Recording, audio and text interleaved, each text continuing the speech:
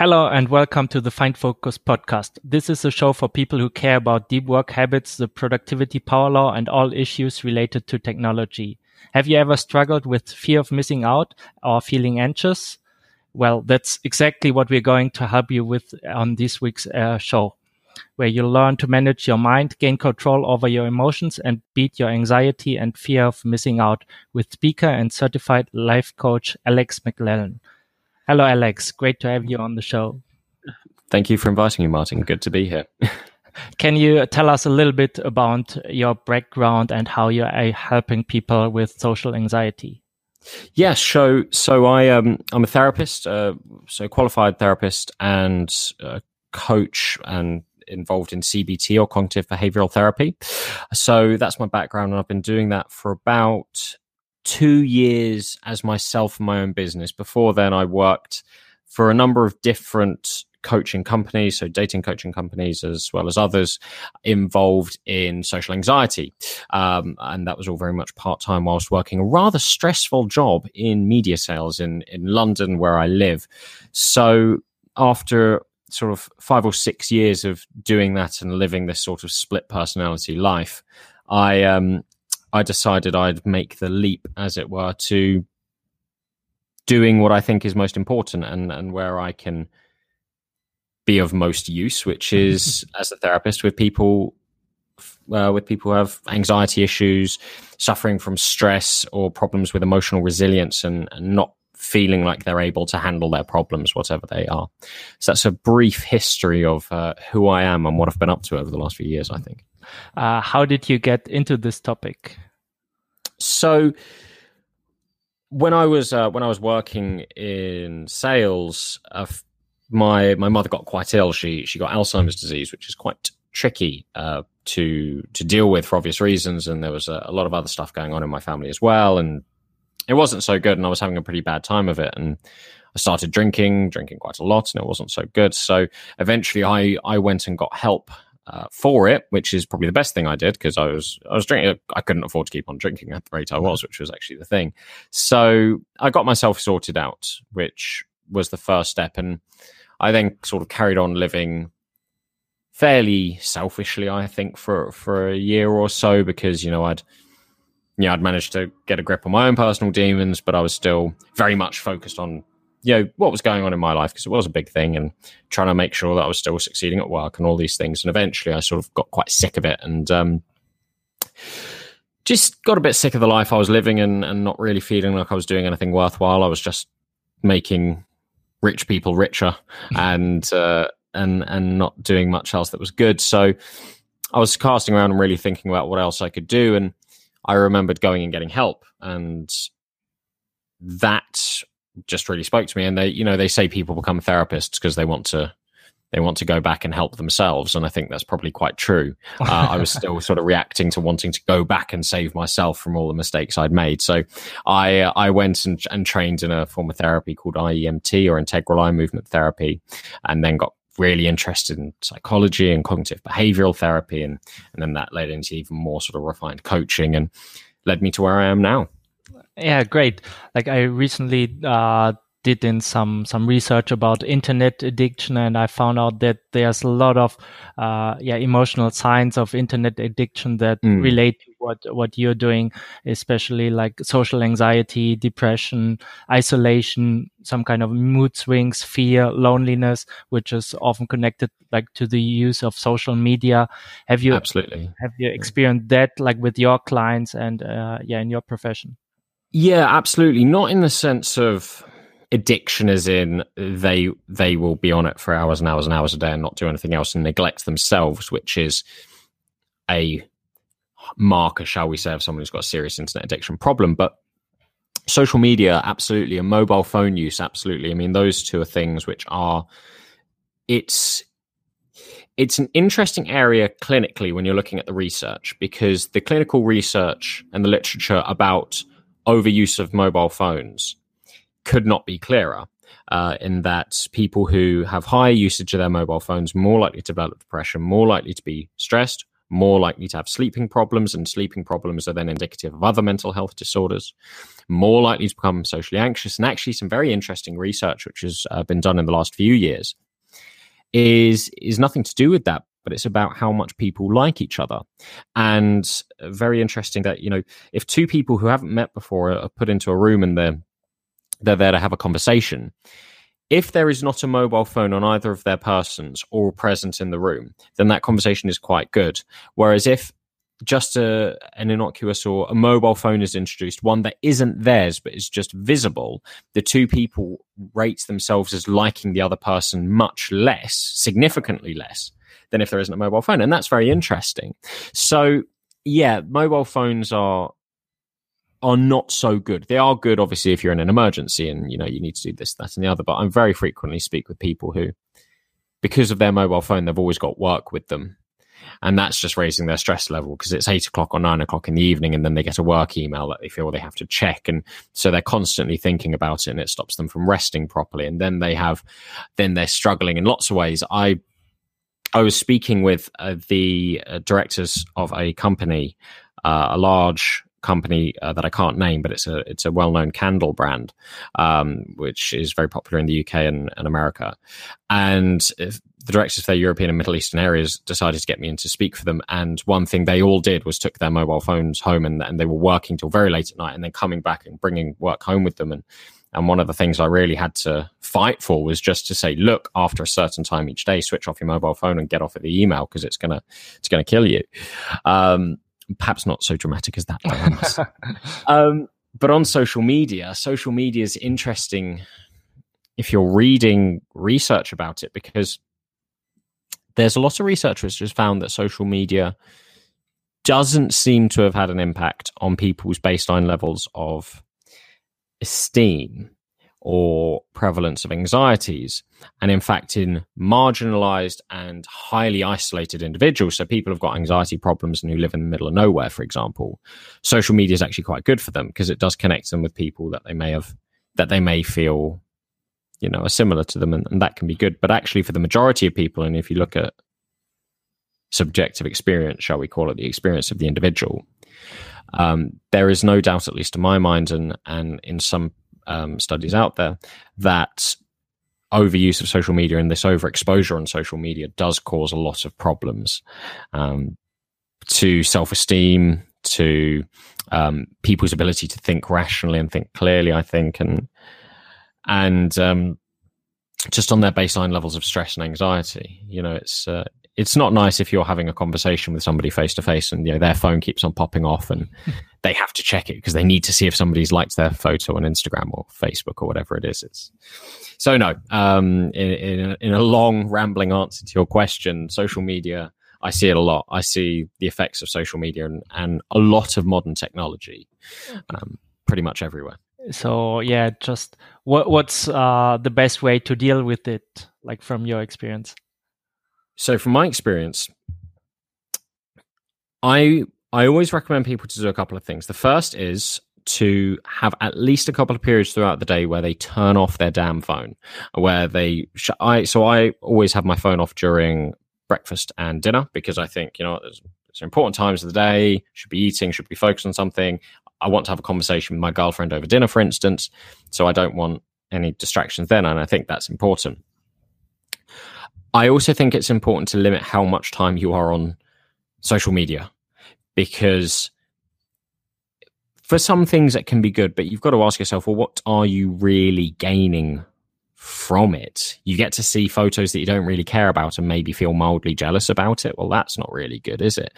Or you get to read about the latest thing to irritate you, and some people, for instance, are absolutely angry about everything, it seems, these days, and social media just becomes this big echo chamber of the same opinion as you, but getting more and more and more outraged. So it's not good to expose yourself to that too much.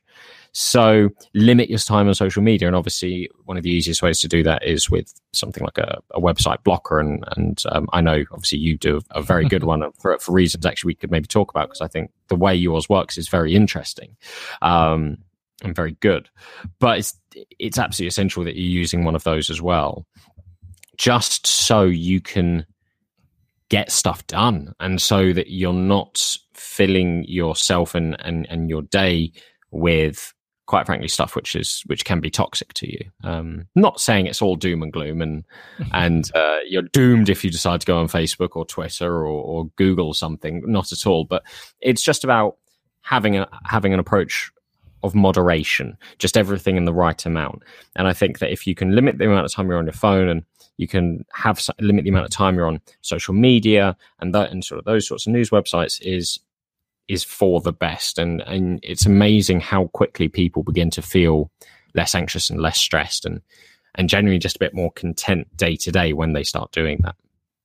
Yeah, what I see is if I talk to people one-on-one, and it's the fear of missing out. Like I just want to check Facebook. Maybe there's something going on, and oftentimes it's just an irrational fear, but it's still a fear, and the science clearly shows that this fear is real. So how do you deal with this fear? Stop checking. Stop checking. because here's the thing. Okay, well, so it's natural that we want to be doing a good thing all the time, shall we say, right?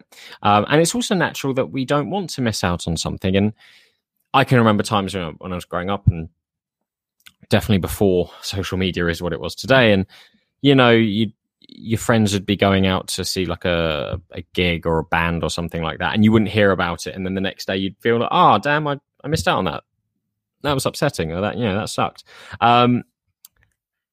So fear of missing out, it is a real thing. How you stop it is twofold. For me, don't have it to begin with. So don't be checking, and ask yourself, okay, well, if someone's checking their phone or thinking, oh, what am I missing out on? Well, why aren't you enjoying where you are now? That's a much more interesting question to me. What is it you want to be different? What would stop you from, what are you worried about missing out on? And actually just to ask yourself these questions. And usually what happens when people do that and they start going down that rabbit hole, I say, is they start going, okay, well, why am I unsatisfied right now? Why do I want to leave this situation to go to a new one? You'll actually find you actually find something which is much more interesting. You'll find a good answer to those questions, which means that you can stop yourself from having that same fear next time, because it may not be a fear of missing out. It may be a fear of doing what you're currently doing. Or it may be a fear of living the way you're currently living. You know, if people are, you know, I don't think anybody's expecting an invitation to the next red carpet event to land in their Facebook inbox, right? That's not going to happen. So what are you afraid of missing out on? Ask yourself that question and why you're afraid of missing out on it. And you'll be able to engage with that much more rationally. And then you're less likely to have that fear of missing out, because then you realize, actually, I'm just being a bit, you know, I'd like this to happen and I can create that here, or I can just enjoy where I'm here instead, or something like that. Yeah, I think for me, and I talk about this a lot in my webinar, it's about, creating your own life, and like all this social media is like just all this stuff you consume passively. But if you go out there and actually decide what's really valuable in life, and then try to create these opportunities and go out there and make them happen. I think Carl Newport talks about in his deep work, like the any benefit approach, where, of course, as you said, like Facebook can be useful, but is it the most useful use of your time? So. And often it's not. I'm only on it because I have to be for business, if that makes sense, because you just can't have any sort of business running without it. It's interesting, actually, what you say there, and about, okay, you look at Facebook and what's happening out there, and actually look at yourself and go and create that. And there's an element of truth in that. But also, what people have to remember is what's on Facebook or Twitter or Instagram is a highly edited form of that person's life. Self-esteem issues come in here when you compare yourself to people you're similar to. There's no point in, say, you and I comparing ourselves to Christian Bale or Leonardo DiCaprio, because they're too different to us. They are too different. They live the movie lifestyle, millions of fans and wealth and all these things.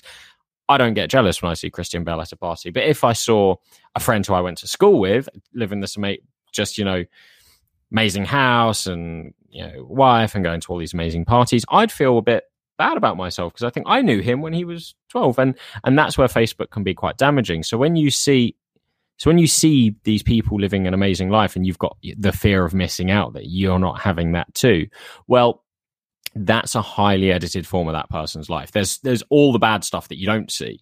And a friend of mine once said this, and I found this to be fairly accurate, is the more people post positive things on Facebook, the closer they are to having a really big problem. The closer they are to it all going wrong. And it's true. There is something in that, I believe. Do you have any particular story where you noticed this in your life? Oh, gosh, yes. Yes. So it's a few years ago, and I was probably... I was really not in my best place, I think it's safe to say. And there was a guy I went to school with, and I'm not going to name him because you could probably find him on my friends list, but he was a guy I went to school with, and I didn't know him that well, but we were in the same year and would say hello to each other and that sort of thing, but never really thought anything of him. And I just saw he'd posted up and he'd just bought this amazing house somewhere, and he had a pretty girlfriend, and I didn't have anyone at the time, and I was feeling very alone and very isolated, actually.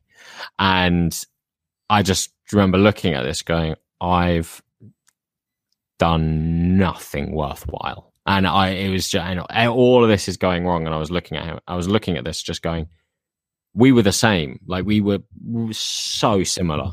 And yeah, I say so similar. Obviously, we spent time around different people and all these sorts of things, but we were the same age. We went to the same school. We got similar grades. I remember that. And I just remember thinking, how am I doing a job I hate, living in a flat in London that I really is too small and is way too expensive, without anybody to go home to, just feeling miserable. And I'm looking there, and the sun's out, and the house he's just bought what's going on? And I remember just absolutely feeling like the lowest form of life on earth at that point in time. And I think a few people will feel that from time to time. That's the time I really remember thinking I should probably stop spending so much time on Facebook, because the worse I felt about myself, the more time I was spending on Facebook.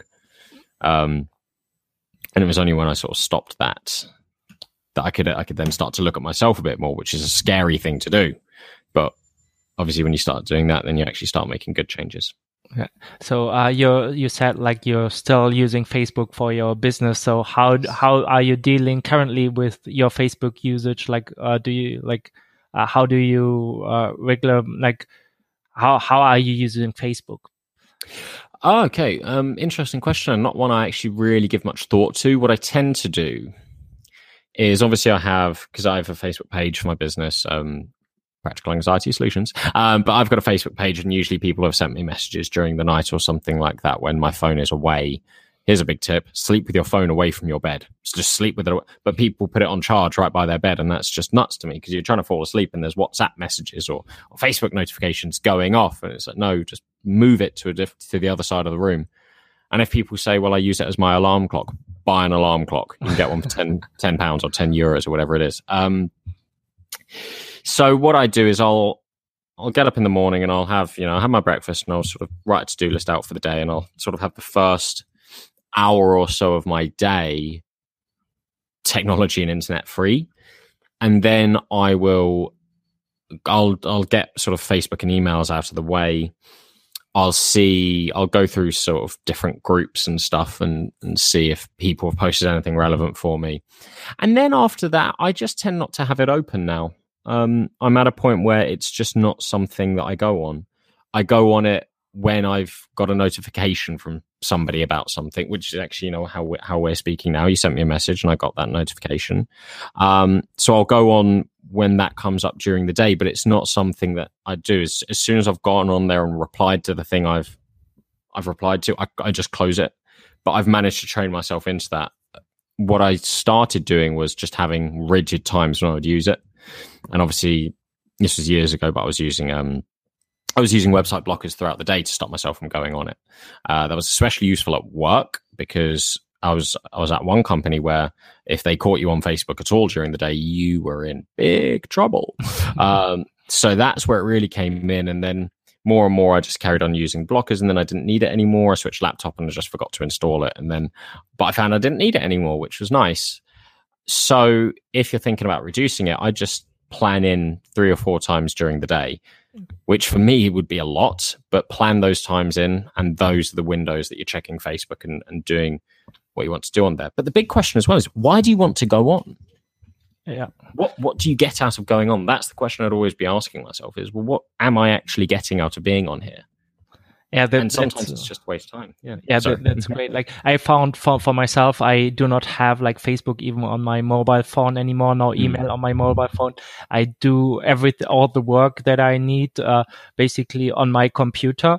That's why I created my software, because that's where where I'm online. But just forcing myself to actually boot the computer and just having it in my office where I can still access all the sites and all the services and contact all the friends and people I want is so helpful, because it's not so close anymore, and that's really helpful for me.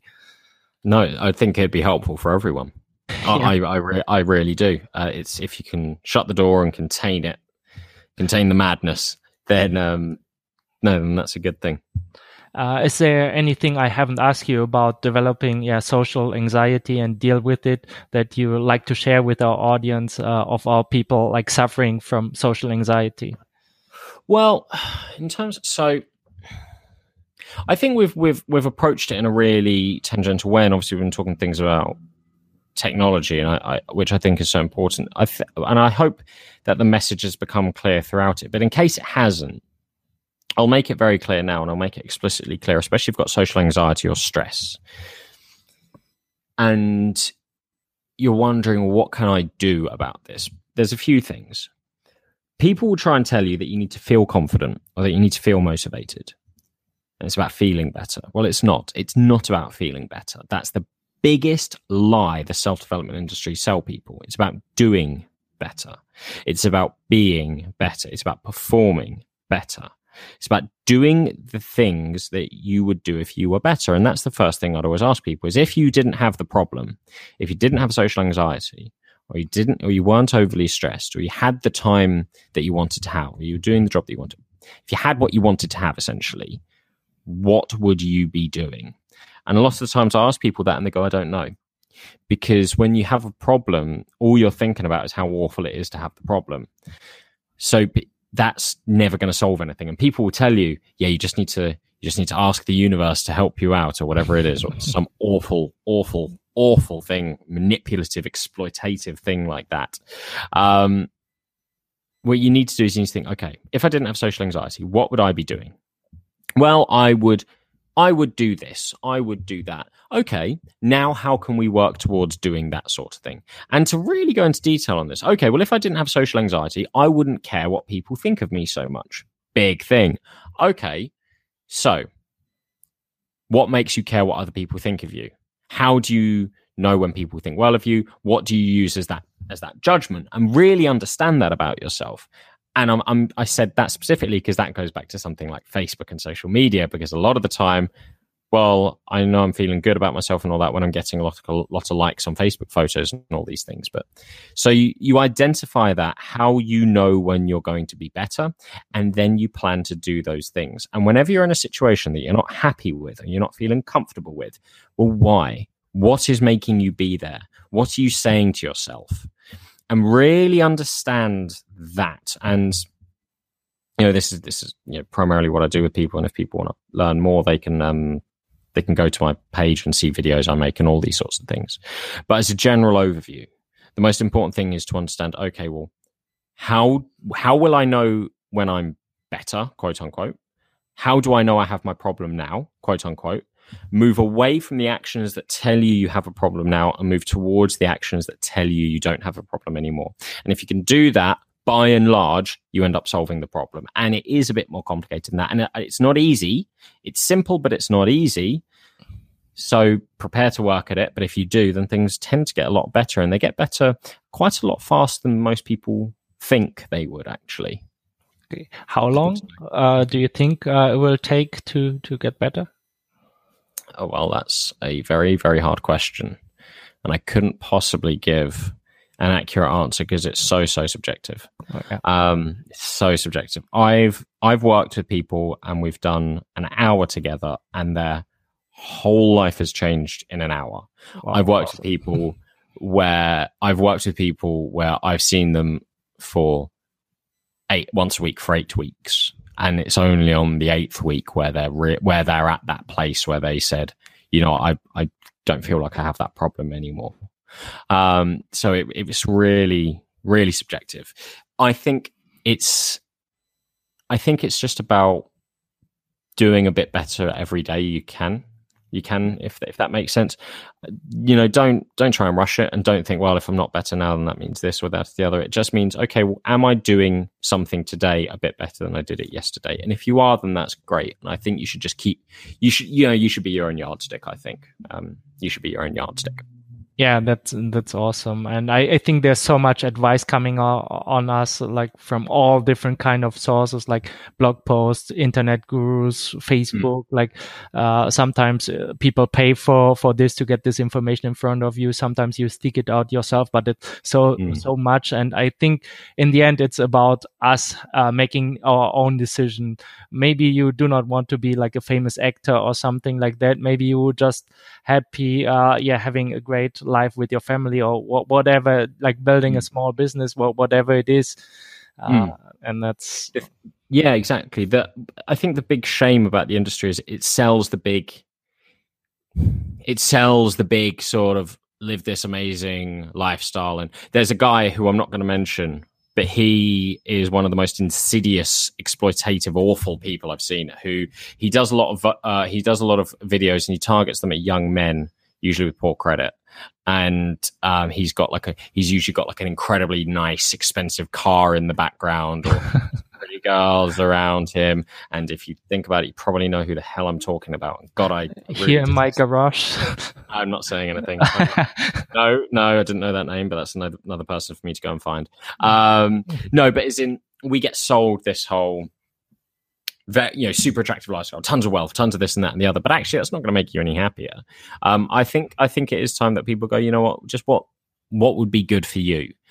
Maybe that is just going, I'd just like to go out and meet some new people, and that's what you want to work towards. You don't feel like you have to be the next Brad Pitt or whatever it is, or whoever. I don't know. I'm really bad at choosing these examples, but you just figure out what's right for you and you work towards it. Okay. What final thoughts do you have to help people motivate, to get a better life, to get rid of anxiety, and creating this life that we are talking about and developing our own vision?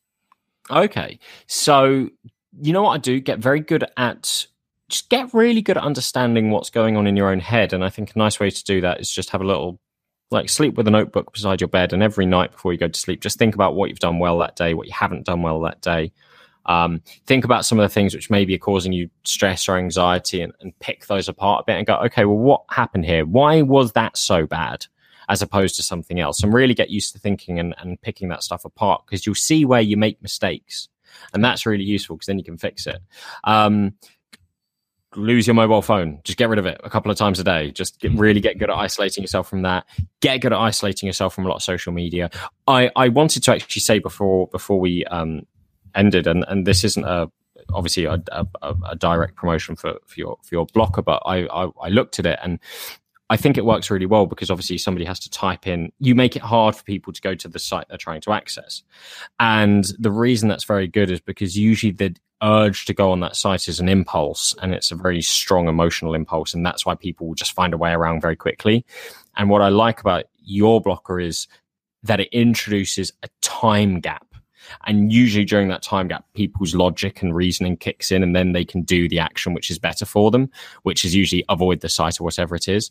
So I really like that. And I think that's a good tip just to expand everywhere. Because let's say you're trying to stick to a diet, right? And then you get the craving. Well, you haven't eaten enough that day and you're getting a real big craving, and you walk past and you see a chocolate bar. Well, instead of going in and buying it straight away, just think, okay, I'm going to count to 20. And if I still want it as much by the end of 20, then maybe I'll go get it. But just introducing a little time delay and making it a bit harder for yourself to do the bad thing is usually a good idea as well. Exactly. That's why I do not have any suites at my house that are accessible. So just having like the gap between me going to the store, buying whatever I crave in the moment, is just like it's enough time to get conscious again and say like, it's not that important. I care more about my health than the short-term craving. Yeah.